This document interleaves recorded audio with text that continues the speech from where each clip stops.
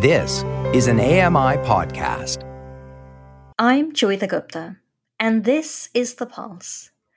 Although Pride Month comes once a year, thinking about sexuality and disability is a year-round project. For people with disabilities, there are many barriers to recognizing our sexuality.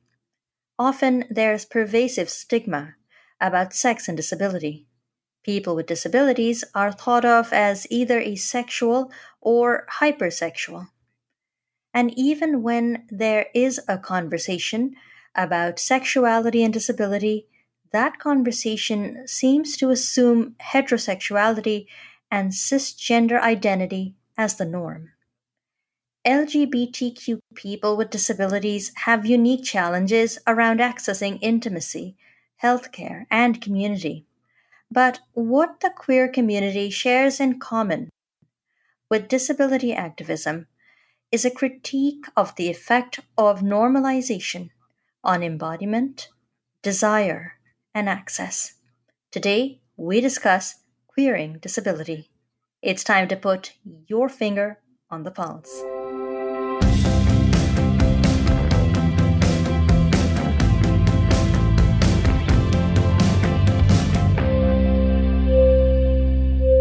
Hello, and welcome to The Pulse on AMI Audio. I'm Joyita Gupta.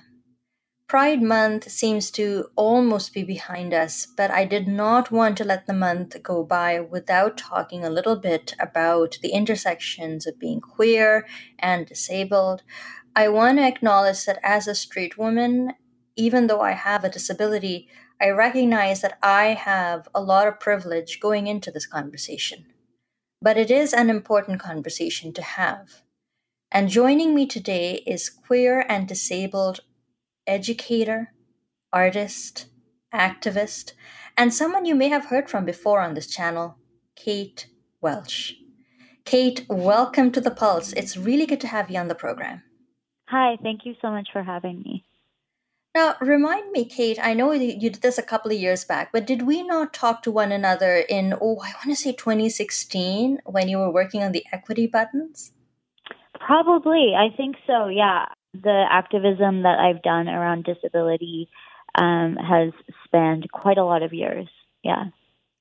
Yeah, and I remember thinking at the time, wow, that is such a smart idea. It's one of those things where you're like, oh, I wish I thought of it, you know? Thank you. So, you do a lot of really interesting things. You wear and have worn many hats. But right now, you're delivering and you're offering a number of workshops geared to the community. Tell us a little bit about some of the workshops that you're offering and who you think would be a suitable audience.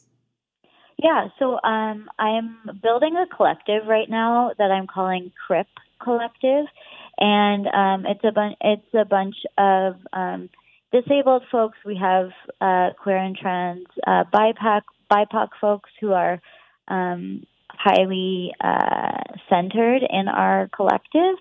And what we do is we are, for the past 3 years, we've been facilitating workshops called Unpacking Ableism.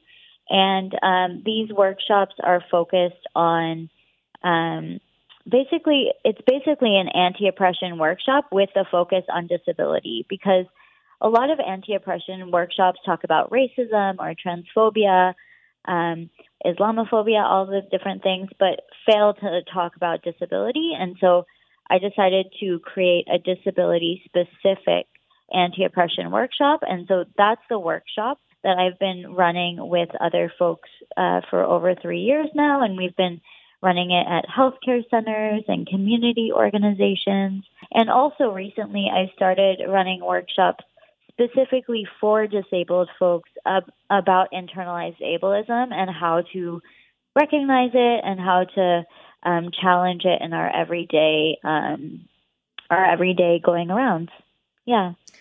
And when you have conversations with people with disabilities, how often does sex and sexuality come up? And are people welcome to bring in their sexual identities into the workshop as a space to investigate, I guess, the intersections of sexuality and disability?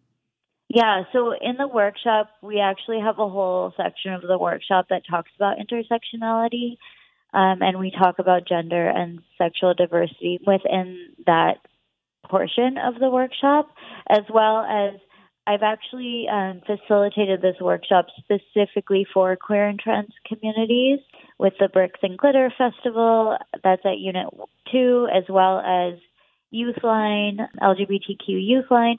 So I do have a specific interest in talking about disability and intersectionality within LGBTQ communities, especially because I do identify as queer. And so my community is the queer and trans community, and my community is also the disability community. So I think it's important to have conversations across the communities. And when you think about the Pride Month, and especially around the Pride Parade, for example, in Toronto, we've had a lot of discussions just in Toronto about racism in the Pride Parade. But to what extent do you think for want of a better term, the mainstream LGBTQ movement, to what extent do you think that has managed to embrace and create space for disability? Unfortunately, I think that it really hasn't.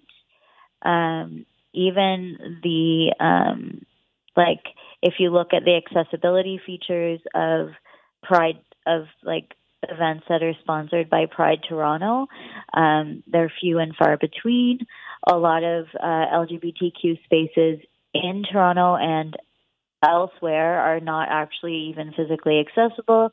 And not to mention other things like ASL interpreters or low sense spaces or spaces that have less sensory stuff for autistic folks. So unfortunately, I think that the mainstream LGBTQ community is not doing a very good job around disability inclusion. But people like Black Lives Matter actually do have a disability justice framework for their organizing. And so I think there's a lot of coalition building between various activist communities, which gives me a lot of hope. Yeah, that was kind of a short answer. But if you were to flip the script a little bit, what about the disability movement? So there are so many issues that the disability movement engages with at any given time. How much would you say the issue that issues around sexuality or the issues relevant to the LGBT communities factor into the disability movement and the disability organizing that we might come across? Yeah, I think unfortunately it's a similar thing where LGBTQ folks aren't included in a lot of disability, quote unquote mainstream disability communities. We see places like various disability orgs that really are very straight, very white, very cisgender. They're not good at asking or using pronouns. They're not good at being inclusive. When I've been in disability spaces, oftentimes I'm the only queer person. I know that my partner in various disability spaces is often the only trans person, and so it's really something that we really need to push for within disability community is how do we queer disability community, and how do we make sure that things like talking about pronouns is actually very regular within disability community, because right now it's not, unfortunately. But, in the monologue, I was saying that there is, at least the way I see it, a certain amount of affinity within between the LGBTQ movement and the disability movement. Both are sort of trying to trouble this idea of what is normal or normative. Yeah. So when these two totally. things when these two things don't come together in the way that apparently they're not, is there a lost opportunity for social justice work? Totally. I think that coalition building is so important. And I mean, we see within academia spaces a lot of intersections of queer studies and CRIP studies, looking at like problematizing like what is normal, thinking about like how do we queer the body, how do we crip time, all of these different things. And so there is a lot of like fluidity between disabled, like particularly politicized queer and crip communities. But I think there is a lack of this kind of coalition building within the mainstream, like gay movement and disabled movement. But there's so much overlap, right? Like, for example, we look at like marriage equality within disabled communities. Like there is no marriage equality, right? Because like if we're on ODSP, we can't actually get married to the person that we're in love with, because our supports will be taken away, right? And so that's like an example of how, like, you know, in the mainstream, that could be like an issue that is like overlapping between queer and disabled communities, yet there still seems to be this separation between the two. But yeah, I agree. I think that like from an academic point of view, from like a philosophical, or there's a lot of overlap. There's a lot of overlap with these two communities. And you also see the people who are doing the more progressive work are queer and trans disabled folks, right? Like it's queer and trans disabled people of color who are leading, you know, the most radical movements for Black Lives Matter or abolition work, right? So someone like Leah Lakshmi has written a book called Care Work that's like redefining what it means to think about care within capitalism. And so it is people at the intersections who are doing the most progressive things, but the mainstream is like behind. My guest today is queer and disabled activist and artist Kate Welch. She's in Toronto. Kate, in the last couple of years, you've been doing some counseling work with people with disabilities. Tell us about how that took off. Yeah, so I've been doing work in the mental health field for many years now. I originally was working with LGBTQ folks at Sherbourne at the 519 and with the Mood Disorders Association of Ontario. And then I was working in a shelter for a while. And through this kind of journey of my mental health, like professional life, I was also on the side also doing my disability justice activism, running the workshops, trying to build community. And I noticed a real lack of specific supports for disabled folks around mental health. And so I started my private practice, and I call it CRIP Counseling, and I specifically work with folks around internalized ableism and how it affects our mental health. And there's been so much uptake in it. I feel like I finally found my calling. I feel so privileged to be able to work with the folks that I work with. I now have like a wait list, and I'm actually just about to start running group therapy that's going to be starting in July or August. Yeah, so I noticed a gap and decided that I wanted to try to fill it. I was about to ask you about that because there is, of course, a lot of conversation about mental health and diminishing mental health during the pandemic, for example. But even before that, there were wait lists and there were gaps.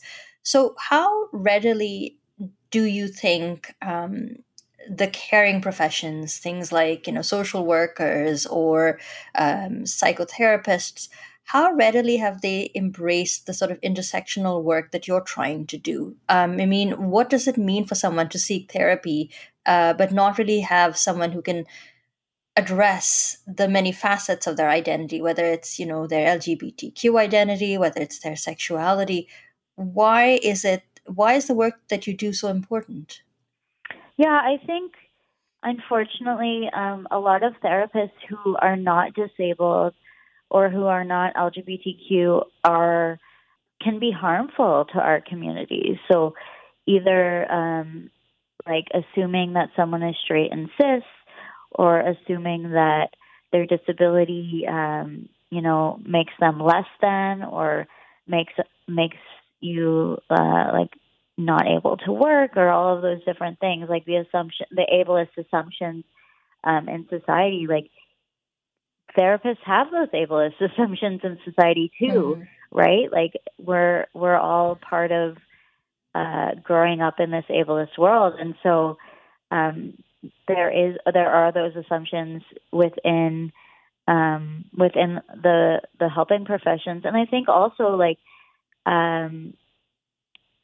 social work schools or psychotherapy schools don't teach properly about disability, and they do use like the medical model of disability instead of the social model. And the medical model is like thinking that disability is a burden or that we have to cure disability. And so oftentimes therapists can actually cause harm to folks. And the clients that I have, most of them have been harmed by therapists in the past, either indirectly by just having ableist assumptions, or being like actively ableist, or actively like trying to do therapy for them to make them, like, for example, like make them not neurodivergent anymore. Like that type of therapy is actually like super harmful, right? And so being someone at the intersections of queerness and disability, I can provide a unique type of therapy that is really like actively anti-ableist, actively anti-heterosexist, all of these things, right? And so not only am I providing therapy, but I'm also like being able to kind of almost be that like that peer, or at least someone with a shared identity. When you look at your website, they say that your therapy is based on a healing justice model and is trauma informed. First of all, for those of us who aren't familiar with the terminology, what do you mean when you say healing justice and trauma informed, and why are those things so essential to your work as a therapist? Yeah, so basically, healing justice and trauma informed, part of this work is acknowledging how oppression impacts our lived experience, right? And so, like, actually, like living in an ableist world, having to face oppression every day can cause trauma, can make our mental health worse. And so when we think about healing justice, we think about healing as not just a personal thing, but rather as a societal thing, as something as part of the work to dismantle certain like systems of oppression.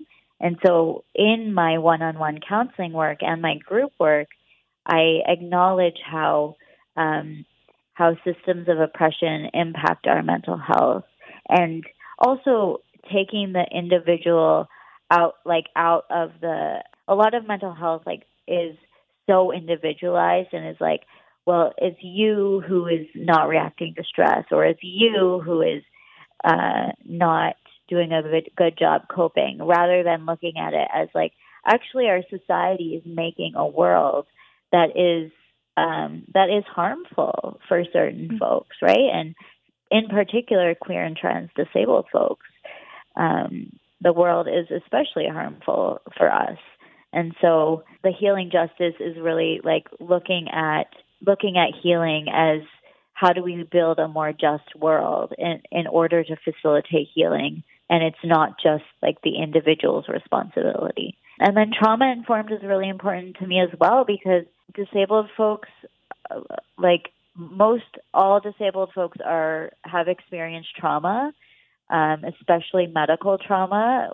So what it's like for our bodies to be invaded or had medical procedures done to us. And a lot of the times, like that's even as kids, right? And so being trauma informed means that like I am acknowledging how trauma affects either reactions or feelings, all of those different things, and really working on on our mental health from this perspective of like, it's not just the individual and their need to work on their mental health, but actually like how have systems or other individuals harmed them. You know, I think in the work that you've done, you've had a chance to experience both sides of the coin. You've dealt with a lot of individuals and their individual issues, but also had some time to think through the systemic issues that are at play. In the few minutes that we have left, if you had to make some concrete recommendations for what needs to happen to be more inclusive of queer people and trans people with disabilities, what changes do you want or hope or need to see? Mm-hmm. Oh man, that's a huge question. I think there's a few ways to go at it. I think there's looking at things from a representation point of view. So, you know, how are we represented or not in media? So the importance of having our voices heard, the importance of like, merely the importance of like, hey, look, we exist, we are a possibility is really important. So I think like being able to see people like us in the media, you know, if I had seen a queer, disabled young person when I would like 15, 20 years ago, I might have come out sooner because I didn't actually know it was even a possibility, right? Being like, I didn't think that disabled people were allowed to be queer or allowed to be trans, right? And so I never saw what it was like to see someone who is disabled and queer or trans. So there's a representation.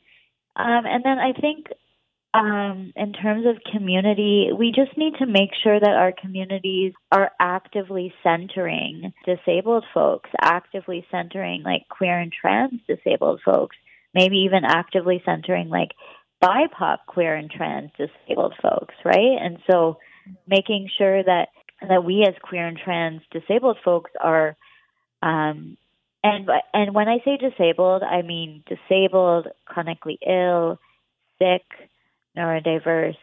There's lots of people use different terms, and some people don't even like the word disabled or feel like they can claim it. But yeah, so I think like making sure that we're involved in the conversations, making sure that we are part of the workplace, part of society, that we are able to make decisions for ourselves. Like sometimes it's as simple as like making sure that with our PSWs that we feel completely comfortable being out to PSWs, or that we feel completely comfortable if like we have an invisible disability, that we feel comfortable being like claiming disability in queer and trans communities. So I think like honoring the intersections and being able to be our true selves.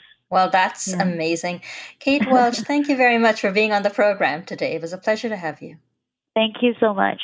Kate Welch is a Toronto-based writer, educator, artist, and activist, as well as a counselor. You can always check out Kate's website for more information. And of course, if you missed any of our conversation today, you can find the podcast on your favorite podcast platforms. I'd like to thank Kate Welch for being on the program today. Nasreen Abdul-Majid is our technical producer, and Andy Frank is the manager for AMI Audio. Thanks a lot for listening. Stay safe and have a wonderful rest of your day.